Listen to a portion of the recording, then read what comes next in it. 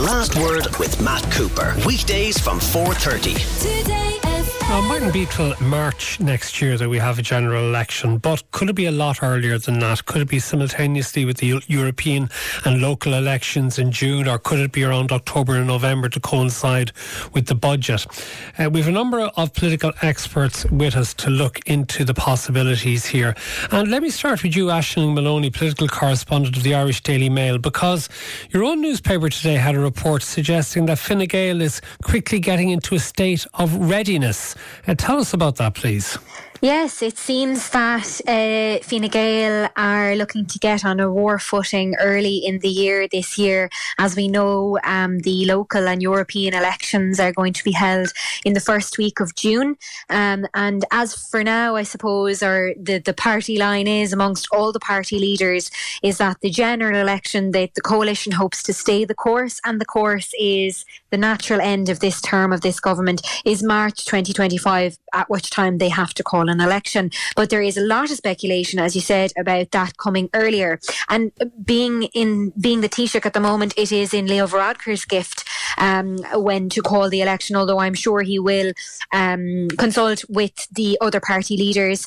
But in essence, what my colleague John Drennan in today's Irish Daily Mail is reporting is that the Fine Gael party secretary, John Carroll, is telling politicians to kind of get their houses in order by Easter this year, and that he's warning them that there will be a general election in the next 12 months. So it's a little earlier than March 2025 for sure. And the Sinn Fein poll out this weekend, or the poll out this weekend that indicated a drop in support for Sinn Fein, might also encourage the coalition to head to the polls early. I mean, a lot of this, Matt, is about timing. So it may be, that the timing is best to go the course of this coalition. The timing might be to go a little earlier to capitalise on, as you said, something like a budget bounce, or to capitalise on maybe Sinn Féin losing support. So basically, sources in Sinn Féin, in Fine Gael, are saying that Leo Varadkar, the Taoiseach, is kind of haunted by his decision not to go to the polls in 2019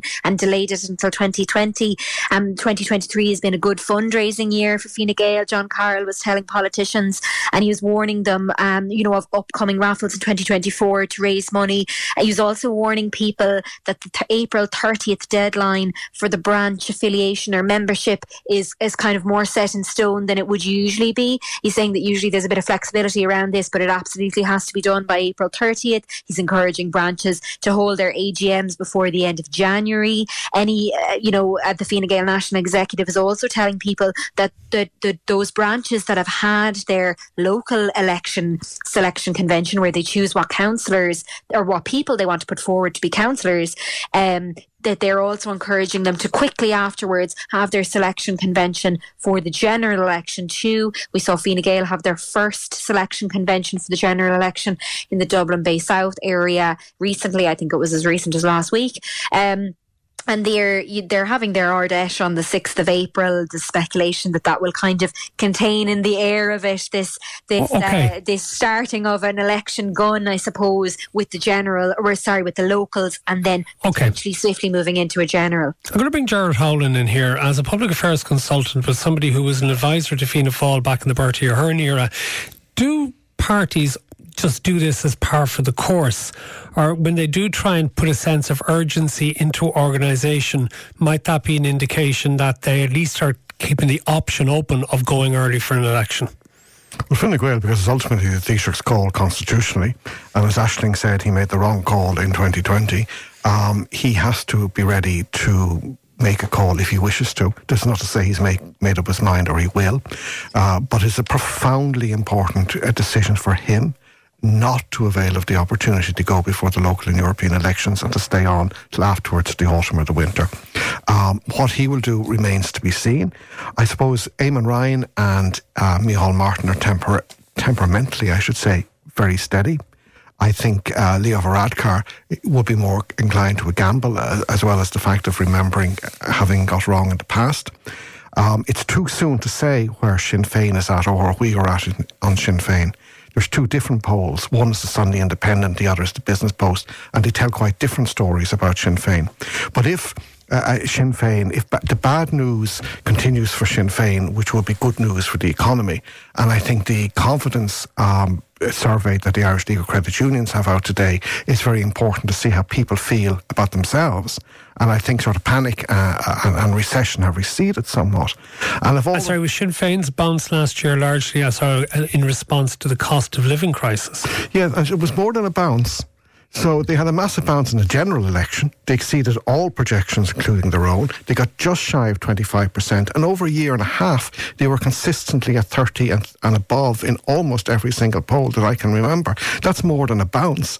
And if that has changed, if that paradigm has fundamentally changed, because there's a different mix of issues and there's a different mood in terms of public confidence, the Taoiseach will, of course, think very deeply about that one and only option he has about before the local and European elections, or wait thereafter to take the consequence. Daniel Murray, political correspondent of the Business Post. How high did Sinn Féin go in your series of opinion polls, and where is Sinn Féin at now? So back in May 2022, Sinn Féin hit a high of 36% in the Red C poll, so really significant and unprecedented figure for the party there. In our latest poll, which was out just over the weekend, they had fallen to 25%, and there had been a kind of a gradual decline and then a sudden acute drop in the last two polls since October. So a full 11-point fall from that high of 36%, but a 7% fall over the last two polls. So very significant a fall, acute fall in more recent times. It does appear that some of that support, even though it is only over two polls, is heading to some of the other opposition parties as opposed to the government parties, suggesting that Sinn Féin isn't really competing with the government for votes, but is more competing with other members of the opposition.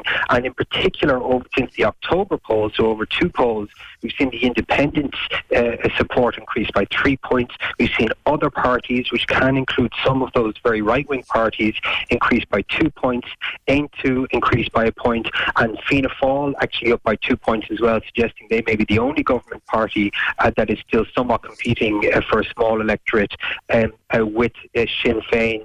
Those figures do suggest that immigration, as we all know, has become a big political issue, and it's a divisive one and a difficult one for Sinn Féin. Another part of our polling this weekend was on whether or not Ireland had taken in too many refugees, 66% of which said we had, but that was a much higher figure for Sinn Féin. Close to 76% of their supporters said we had, and they were only outflanked by independents who have taken a more right-wing stance on immigration on 81%. So you can see how it is a particular issue for Sinn Féin when compared with other parties. I see Peadar Tóibín, the former Sinn Féin TD, who is now the leader of Aintu, tweeting today a little bit in a very explicit jibe, I think, is Sinn Féin, saying Aintu is the only well-organised challenge to the political establishment. So how much of a problem is it for Sinn Féin that now its competitors are trying to portray it as it moves to attract a wider vote as becoming part of the political establishment? It is a problem for the party. It's particularly a problem for the party when it will have kept to what would be seen by the likes of Peadar Tóibín as the establishment line on the likes of immigration. Sinn Féin had come in for a lot of praise, actually, as one of the few populist parties in Europe that hadn't exploited the issue of immigration and had very much taken a pro-immigration and a very empathetic view of immigration to date. Whether or not it's able to stick to its guns on that now under this kind of pressure from the likes of Peadar Tóibín and from a number of independents who are looking to make this a big issue at a local level remains to be seen. Certainly the poll over the weekend will have rattled leaders. I know that Pierce Doherty was out over the weekend responding to it. He kind of said, look, we'll take all the polls in the round and we'll see how things go. But certainly this will have set alarm bells off ringing in headquarters. And just one other thing in relation to that, I see as well that there's a lot of Sinn Féin activists, or those who maybe have new supporters, who seem upset about, given the strength of the relationship with Palestine that Mary Lou MacDonald and Michelle O'Neill may be heading to the White House to meet with Joe Biden in March. And Colm Eastwood, the leader of the SDLP today, maybe tried to steal our thunder a little bit or create embarrassment by saying he wouldn't participate in any of the photo ops with Joe Biden in opposition to the American position on Israel in Gaza. How significant might that be? Is that why Gerry Adams has suddenly been wheeled out more publicly to explain why they feel the need to go to the United States?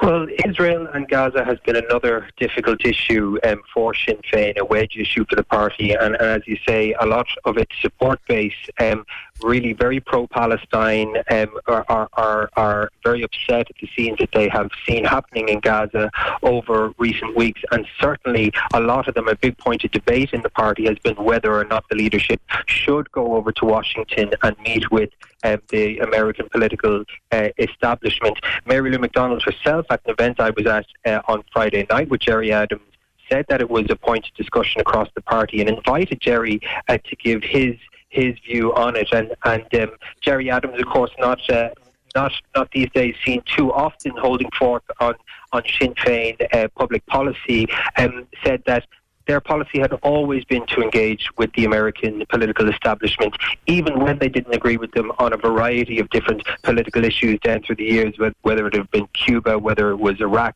Afghanistan. But he said that real freedom fighters understand that you have your own struggle, and by that he meant the struggle of Sinn Fein and those in the north to end partition, and that they would understand and expect that Sinn Fein would not put someone else's struggle ahead of their own. OK, before I go back to you, Aisling, I want to go back to Gerard Howlin. How significant would the issue like Palestine be to losing Sinn Fein votes? And is it actually doing the correct thing in actually saying it will go to Washington rather than maybe cutting off its nose to spite its face? I think it's significant for a cohort to its left. I mean, there's a wonderfully scabrous insult going around on social media about Sinn Fein that it's not the party of change, it's the party of collusion. So, an insult like that counts in certain quarters. What the irony I find about Sinn Fein is not that they're going to the White House, but for years and years before any of this started, when they said they passionately cared about Palestinians, nobody in Sinn Fein ever once met an Israeli ambassador in Dublin for years. However, they can go where they want, when they want, and those are their choices. Could it also be that we're putting too much attention to opinion polls, that the general election in 2020 never predicted the size of the Sinn Féin vote, and that if there is a genuine mood for change amongst the electorate, no matter what these opinion polls say, if people are looking to form a new government, Sinn Féin will benefit from that at election time? Yeah, and people, by the way, particularly the upsurge for support for independence, when you go into the polling station, you may well vote for an independent, but you're very conscious that your vote will count to the formation of a government. And what sort of government are you for or against? And I think votes will filter into the mainstream to an extent away from independence. But where I am now on all of this is on the fence. You'll be very foolish to go with your money to the bookie shops on any of this at the moment. OK, Aisling Moloney, there's something else I want to ask you about. How sinister is this that Holly Cairns, the leader of the Social Democrats, has decided to close her constituency office in Bandon in West Cork? Yes, it is quite sinister, Matt, but I suppose not on the part of Holly Cairns. So what happened here is that she's been forced to close her Bandon constituency office permanently due to security concerns, as was reported in the Irish Examiner this morning by Tyke McNally. And basically what's happened here is that the Gardaí had given her advice that during a security review and the decision was made to close her office. And I suppose the background to that is that she previously reported being stalked by someone and they showed up at her house. And obviously that's quite a troubling incident for anyone to go to. And she had also been sent inappropriate sexualised images by men, I understand, as well. Obviously, again, another concerning development. And following a security review, then she was told by the Gardaí not to hold constituency clinics because this was a number of months ago, because to hold a constituency clinic, obviously the TD puts up like, I'm going to be here at this community centre, I'm going to be here. West Cork is obviously a big constituency. And that obviously would give away where she's going to be at a place and a time. If somebody wanted to go and harass or, potentially do something more sinister to her, they would know where she was. Now, this is not without, I suppose, precedent or not uncommon. The Waterford TD Mary Butler was given similar advice, Matt, recently in the last 6 months. She received a death threat last summer. After that, she was told by Gardaí to take certain security measures, including changes to her constituency office, putting in literally a better door on one of her constituency offices, and put gates up at her home and things like that. And she was also advised by Gardaí not to publicly announce where she's going to be before she goes to a certain event. Obviously, as a TD and as a Minister for State, as Mary Butler is, you go to a lot of openings and ceremonies and all of those sort of things, and she's told not to publicise any of that beforehand due to the concerns for her safety because she had received a death threat. I want to go to you, Gerard Howlin, to finish this. How sinister is it that, maybe the Gardaí are taking what they believe is practical safety measures and telling people not to advertise where they're going to be, but to close down constituency clinics and to not be able to advertise where you're going to serve your constituents, whatever the background and motivations of those making threats, is this not something that has to be stood up to? Absolutely, and apart from maybe Desi O'Malley at the height of the Troubles and one or two other justice ministers in Taoiseach, no Irish politician has ever had to operate within a security bubble. It's completely the opposite of how we expect and want our politics. And at a much lower end of the scale, a local councillor was speaking to me and explained that since COVID, just the basic communication and interaction with people is getting narkier, less pleasant and less mannerly. And then you rise up above that to much more serious issues that have been detailed by Aisling. And how do you protect people in public life? Because they need to be out there. You can't have them under guard, escort or under lock and key. I saw something on social media with David Cullinan in Waterford. Some guy goes up to him with a video phone and starts questioning him very aggressively in an extremely rude, intrusive way. Again, at a lower end of the scale, but if that's your life, it becomes extremely unpleasant. It keeps people out of politics rather than in, and we end up being much the poorer because of it. Gerard Howlin, Aisling Moloney from the Irish Daily Mail and Daniel Murray from the Business Post, thank you all very much for being with us. The Last Word with Matt Cooper. Weekdays from 4:30. Today